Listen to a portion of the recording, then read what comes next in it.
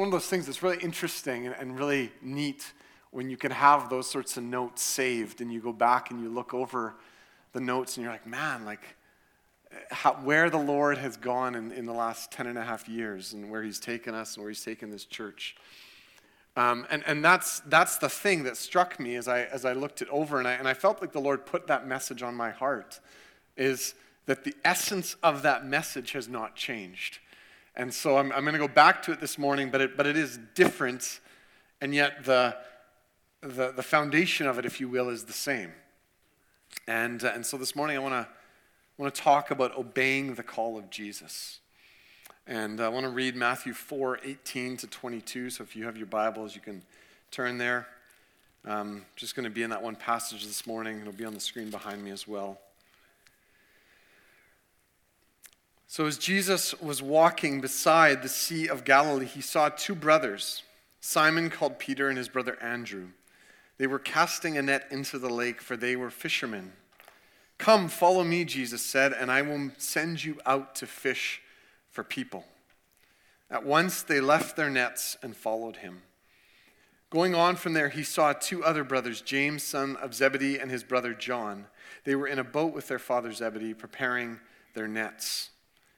Jesus called them, and immediately they left the boat and their father and followed him. Jesus, I want to pray this morning that as we get into these verses and as we look at some of what you were doing here, and Lord, as we look over the past 10 and a half years, and Jesus, as I share a little bit of my heart, and as the church contemplates where you're taking them, I want to pray, Jesus, that you would be made much of this morning. It really is true, Jesus, that this is your church, that you are the head of the church. And Lord, we surrender our lives to you. And we want to do that increasingly, Lord. We want to surrender and submit our hearts to you. We pray this in Jesus' name. Amen.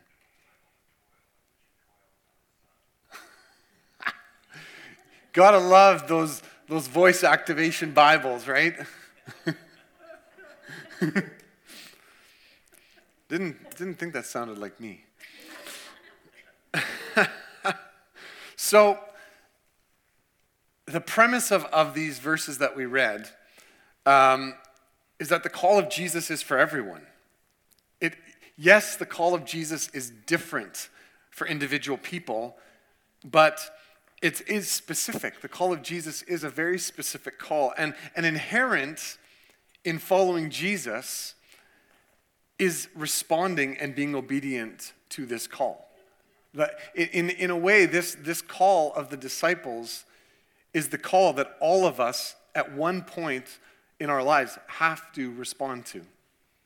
It is that call where Jesus says, it's the invitation of, will you follow me? Come and follow me. And there's this decision in our lives that has to be made. Now, in that too, as our lives go on and we're following Jesus, he's leading, right? He's guiding, we're following. And then the question becomes, okay, now where are you taking us, Jesus? So there's both the initial call, and then there's the ongoing call over our lives. And so the first point I want to make out of these verses and look at is that Jesus initiates the call. We read in these verses that Jesus saw Peter and Andrew, and he says, "Come and follow me." We also read that Jesus he saw James and John, and he called them. So neither Peter, Andrew, James, or John here initiated with Jesus. We see here that Jesus himself was intentional with the disciples, and Jesus is intentional, and he's the one who initiates this call in our lives. Charles Thomas Studd, he was born in England in 1860. In 1878, Charles' father, Edward, became a Christian during a Moody revival meeting, and the entire household came to know Christ, including Charles. By 1882, so he would have been 22, Charles had become an accomplished cricket player and represented England in a famous match against Australia that was the origin of the Ashes series that continue to this day between the two countries. In 1884, Charles' brother George became seriously ill, and Charles said he was confronted with the question, what is all the fame and flattery worth when a man comes to face eternity?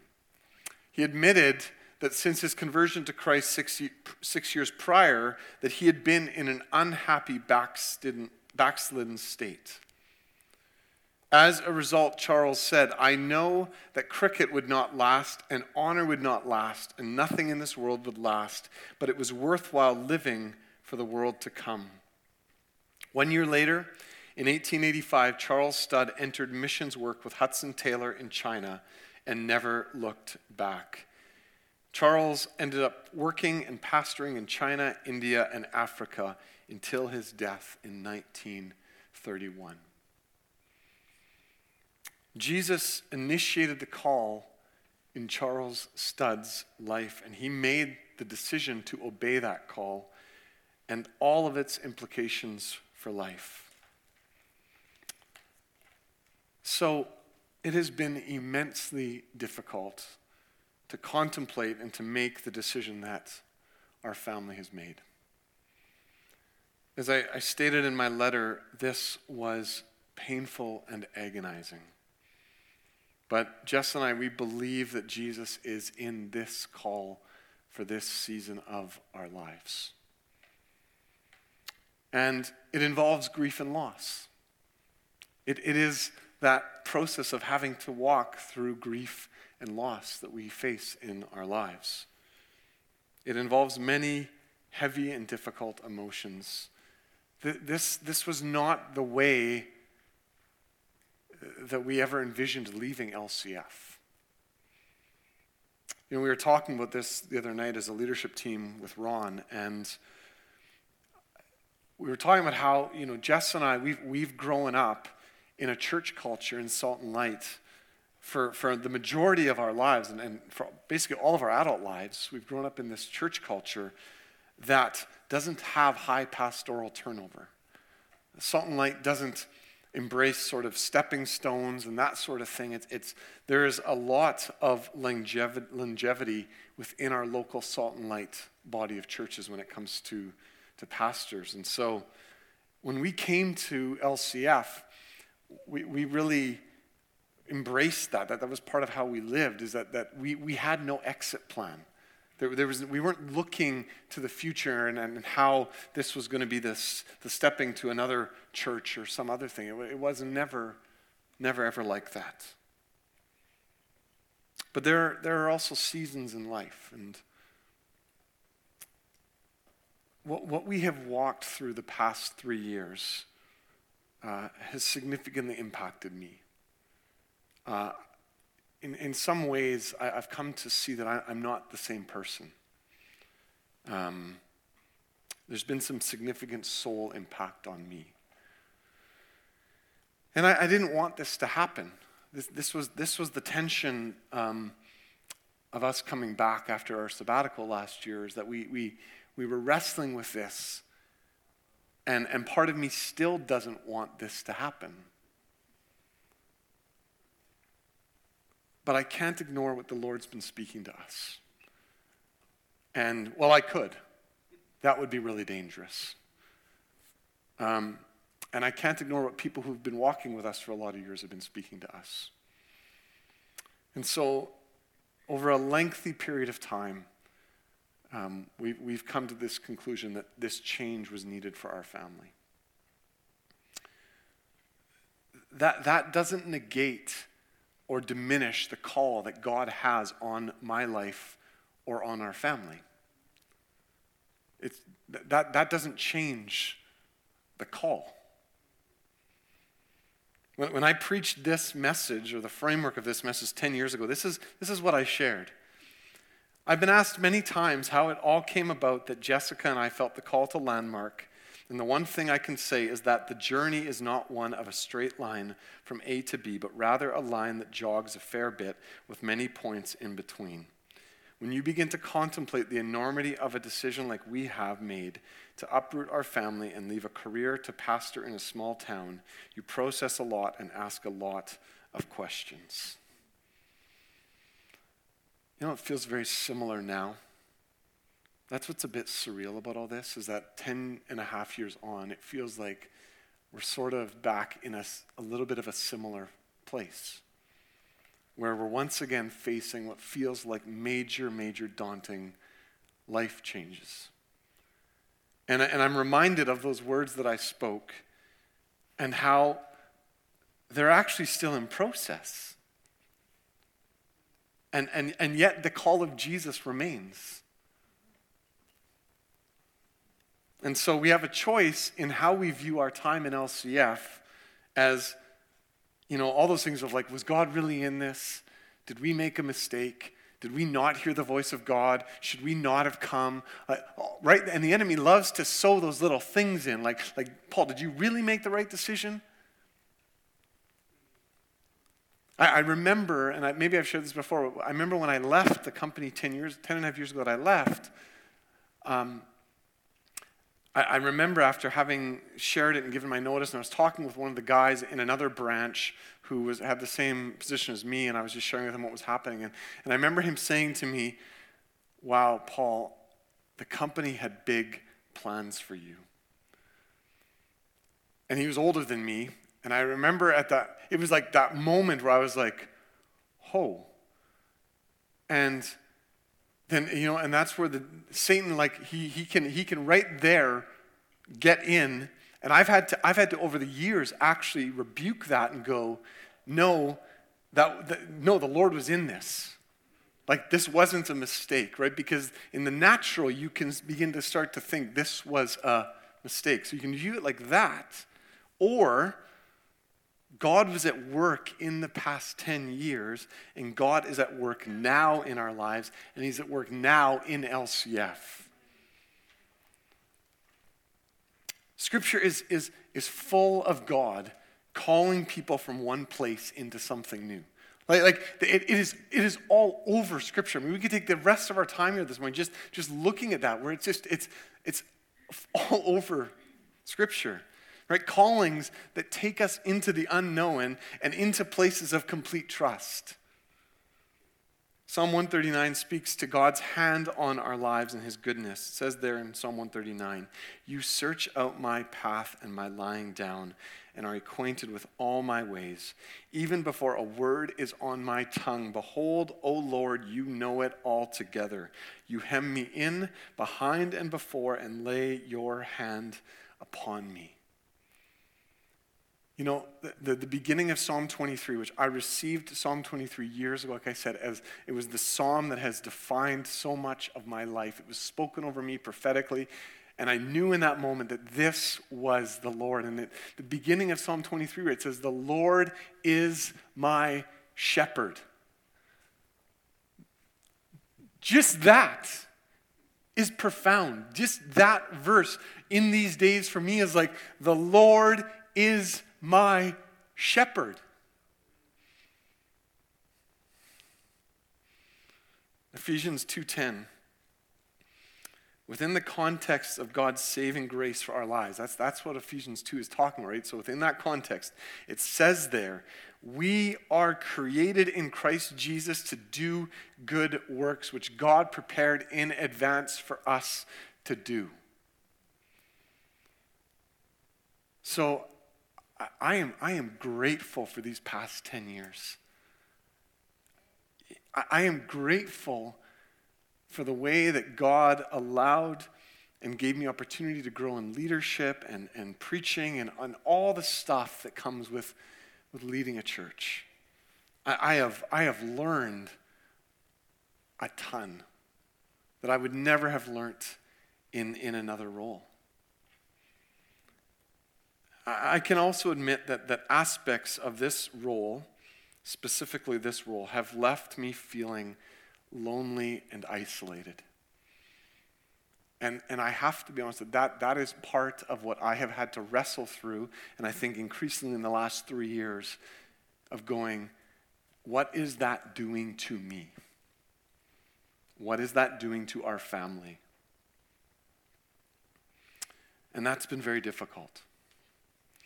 And at other times, I've realized that I miss the marketplace, that I miss connecting with people in a very different way and living out my faith in that environment in a very different context. And I've missed that. I've thought about that over the years. That's just the tension of church ministry, right? That's the tension of, yes, the church needs leaders and pastors, and the church needs people in these roles. 100%. I will always affirm that. But it also limits you in other aspects. That's the tension. And so the last 10 years have, that part of it is it's served to provide me with a lot of perspective and a lot of awareness of myself, which has been good. And I share that only to say this.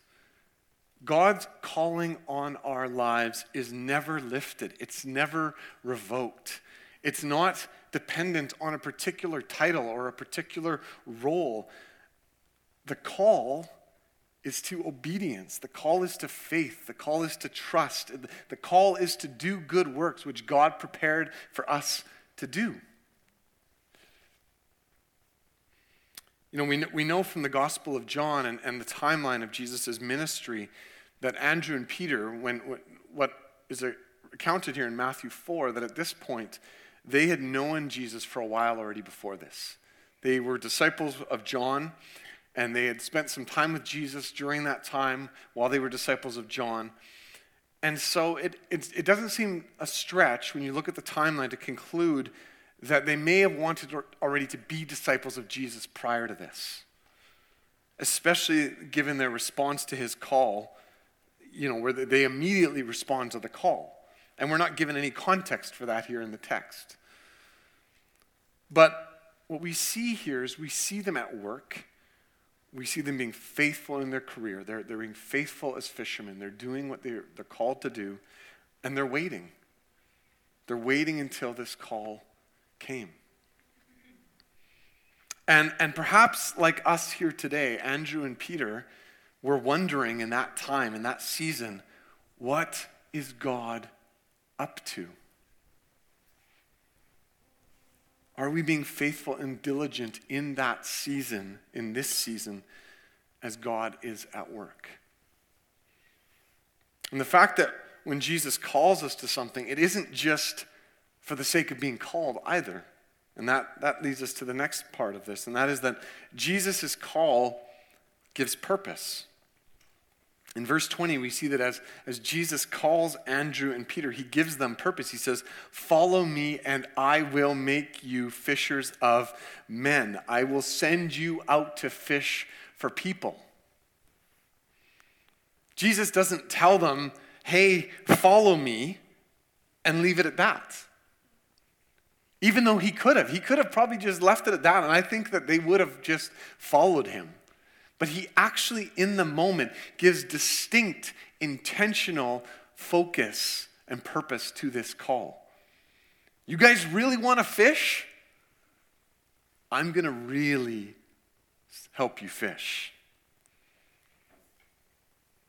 And that's so interesting, right? That Jesus responds to them in the context of what they knew also. That's also profound.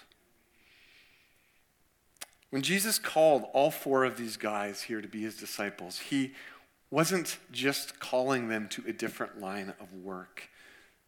This was a radical life shift. And like I've already shared, that's what this feels like for us.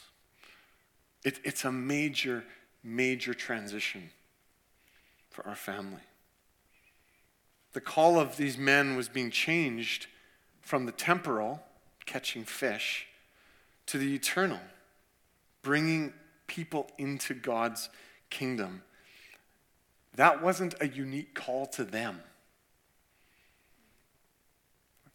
It might look different, it will look different, but the call to reach others with The hope of Jesus applies to every single person who follows Jesus.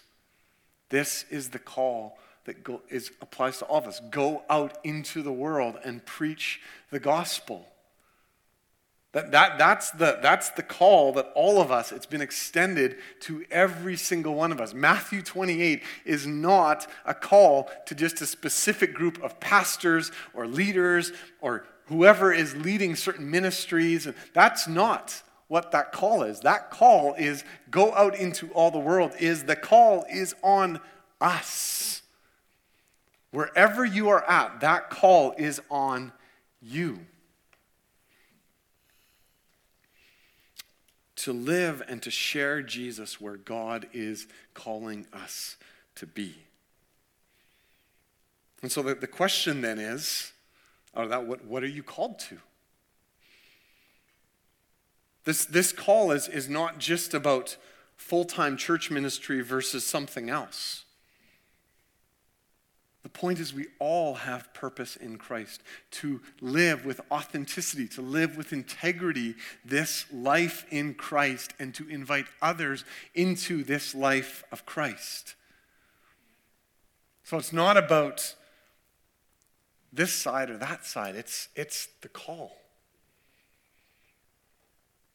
You know, and I'm really thankful because I grew up in a church environment again in Salt and Light that actually encouraged me to ask that in every area of my life. It was from a really young age, I was encouraged to ask God to direct my steps. And I think that Jess and I, from a very young age, from the very time that we were newly married, we internalized that in our lives of, okay, God, what do you want to do with us and in us and through us, and where do you want to take us? We've always wanted to be intentional and be listening to the Lord. Which is why this is so difficult, because it's when you begin to hear the voice of God in something like this, and you begin to hear how God is calling us into something, you're like, oh, now what are we going to do? But I've taken that very seriously in my life. I believe that it's very, very important. Because I believe that God has specific purposes in our lives when we're listening. In the summer of 2002, I had returned home early from tree planting. And at that point, it was late July, I think. I had found myself in need of a job, in need of some income. And Jessica and I, we had a wedding planned for that fall. And I was looking to work for a couple months. And then the plan was to continue that fall at Providence. And I got in touch with an employment agency that a friend of mine had been working with. And shortly thereafter, almost immediately, they contacted me about this 3-week position that was available, a temp position at this company called Chorus Metals. And it turns out that my friend actually, because he had seniority with this company, he had gotten the offer first. But because he didn't have a vehicle and he didn't want the commute on the bus, he had turned down the 3-week position. And so they had come to me, and I had a vehicle, and I said, yeah, absolutely, I'll take this. And I took that 3-week position, and while working during those 3 weeks, I found out that this company was interested in hiring a junior sales rep for the company. And a bunch of different things happened, and I was hired a few weeks before our wedding, full-time for this position. In fact, when I was hired, I even asked them, I said, can I have 2 weeks off for my wedding? Because it's in BC and we're having a honeymoon, and they gave it to me. And that embarked me on a 10-year journey, 10-year career in the metals industry that I was in until we came to Landmark. And it was during those years in that industry that I saw the hand of God directing my steps. Even sure, I was not at times, I was so unsure about what to do. I remember when I left Chorus and I switched companies, and I remember the morning that it happened, and I was basically left with a decision at my desk. Was I going to take this offer, or was I going to stay with the company and I won't go into the details, but I remember sitting at my desk and I'm agonizing over what to do. And I remember calling Jess, and she said to me, Paul, you know what you have to do. And I said, yeah, you're right. She's like, you know. And it turned out it was absolutely the Lord. That whole thing just became so clear to us that it was the Lord in so many aspects. And there was several instances in those 10 years where what happened was just the hand of God leading us. These are the words that I said 10 years ago. I say this because God moves us into many different areas in our lives and our vocations, and just because you are not in a ministry position does not mean you are not called by God to be right where you are. Jesus is not just interested in calling people into pastoral or ministry positions. Jesus is committed to establishing his kingdom over all this earth, and that means calling his followers to many different careers where we can operate in our gifts and spread the gospel of Jesus. You know, the essence of those words haven't changed. I believe that. In fact, it's the heart behind that conviction that has led Jess and I to this point. Now, this is not about a pastoral position. This or any other position. This is about Jesus' kingdom being established not only on this earth, but in our hearts. And I think something that was part of a conversation that we had the other night here is also important to mention at this point, because I think this is really important for all of us here to really hang on to. And that is, if God is in this decision that we've made and calling us into a different season and out of LCF, then God is just as much with LCF during this time. If God is for our good in this, and we believe that he is, then God's equally for LCF's good. He's not just for good on this side and not for good on this side. He's for good. And if he knows that this is where he wants to take us, then he knows that he has something good for LCF on the other side of this. And so, alongside the purpose of Jesus' call, there's another crucial aspect to this, and this is where I want to end this morning. And that is that Jesus' call requires obedience.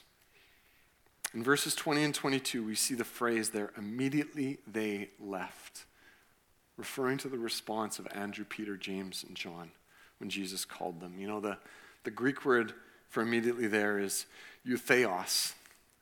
You know what the word means? Immediately. It just means immediately. There's nothing tricky about the word. It means they responded to the call immediately. And that decision by the disciples, that challenges me because I've not always responded that way in following Jesus. The fact is that the call of God on our lives is dependent on our obedience. And yet the testimony is that God just pours out grace upon grace upon grace on our lives. I love that promise of 2 Timothy 2:13 where it says, if we are faithless, he remains faithful, for he cannot deny himself. The essence of God, he's faithful. He'd have to deny himself to deny his faithfulness.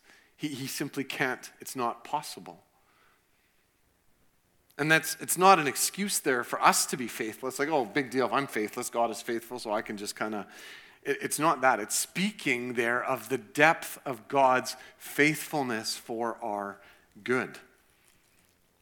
In fact, in 2 Peter 1:5, it says that we are to make every effort to supplement our faith with virtue. That what it means there is to supplement our faith with just the highest of excellent character. And later there in verse 10 of 2 Peter 1, it says that we are to be diligent and in other qualities so that we are sure of our calling in Christ. So the question remains then for each one of us, when the call of Jesus breaks into our lives, how do we respond? When we know that Jesus is calling us in something, how do we respond with obedience? When Jess and I felt the call to LCF almost 11 years ago now, it didn't mean that we didn't wrestle with it then. I remember the struggle that we had back then with the enormity of that decision for our lives. It was back in 2012, so it would have been not much, right around this time, maybe a little bit further in the year. But I was reading an account of Tim Keller's move to New York City, where God and how clearly God spoke to him and his wife about that. And I remember as I was reading it, how God just clearly spoke to me, Paul, you guys are called to Landmark. And I remember it was like, I knew it. It was like the Lord has spoken. And it's funny, it was where that story was told was in the very end of a marriage book that we were reading at the time because we were taking Carly and Cody through this marriage book in preparation for their wedding. Like, the Lord is just in things. And so I can say this with absolute conviction that this decision here has been just far more brutal and difficult than the one we made almost 11 years ago. Like, this has been infinitely harder. I've wrestled with the implications of this decision to just a far greater extent in my life. And even in the last couple of weeks, as the enormity of this has hit us and we've had to share with people and walk this out, you know, it feels at this point, I almost feel a little bit robotic because I've had to share it so many times. But I can say that I've sat with this, and the weight of this on me and the physical even manifestations in my body has been profound as I've wrestled with this. You know, 1 minute the disciples were casting and mending their fishing nets, and the next moment Jesus broke into their lives, and they were asked to respond in a way that would forever change their lives. And the same is true in our lives. Jesus doesn't mandate anything. He didn't mandate it on them. He didn't coerce them. He didn't manipulate them. He didn't try to use force. It was an invitation. Follow me. It's an invitation to respond. But this is the thing. It will involve conviction. One way or the other, when the call of Jesus comes, it has to involve conviction because it is a major decision. So there was conviction in the disciples. Yes, this is where we're going. And maybe, you know, for some of you here this morning, Jesus has broken into your life, and you know that you're being faced with decisions in your life when it comes to calling and purpose and all the obedience required. And maybe you're thinking, why does this seem so crucial? Because it is. It is crucial. It's really crucial when the Lord is speaking to us. God bestows us with free will and the ability to make choices, and we can choose whether or not we obey. But I can also say with conviction, every single one of us here today has a call on our lives. Every single one of us. Now, they're all very different in scope and all that, different specifics, but they all involve the call to love God, the call to love others, and the call to follow and to proclaim the way of Jesus. Jesus initiates the call. He gives purpose to the call. But that call requires obedience. And this is before LCF here together as well. That there is a call for this body. The importance of why LCF came to exist and the purposes it has stood for matter. The hunger for more of the Holy Spirit, that is what birthed this church.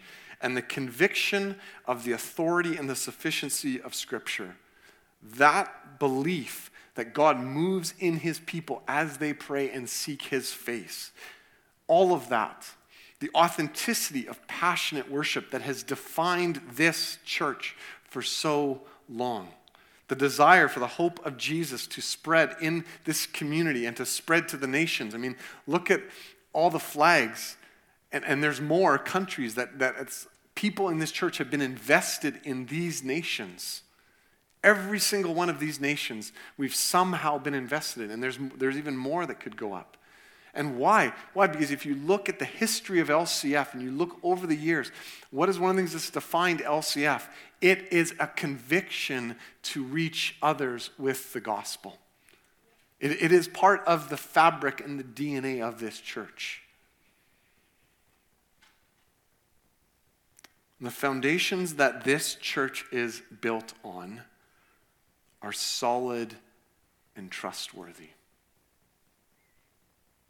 You know, I was thinking about that. There was some specific prophetic words that were given to us a couple years ago in the church review that had to do with that, with the foundations of this building and how the Lord was building something. That is not dependent on one person. I can be free of that. I don't have that. That's not on me or anyone else in a lead role. The Lord is in that. And I want to call us back and remind us what the DNA of who LCF is and why this church even came to be. Because it matters. The reason it does is because we are living in days where almost all of that is being questioned. Almost all of it. And so what becomes of LCF is tied, and as it is for all of us, it's tied to the willingness to live in obedience to the call of Jesus and to stand against the deception and the lies of this age that we are in. Remain steadfast. Jesus says in Matthew, he says, in those days the love of many will grow cold. Don't let your love for Jesus grow cold. Stoke that fire with everything you have. I believe that God has much more for LCF. I believe that. I believe that there is profound purpose for this body. And I would exhort you to stoke the fire for more of God and more of his presence.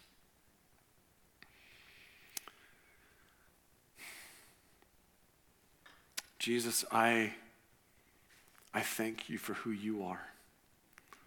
Father, I thank you that you have been with LCF, you have been with us, and you will be with this church in the days to come.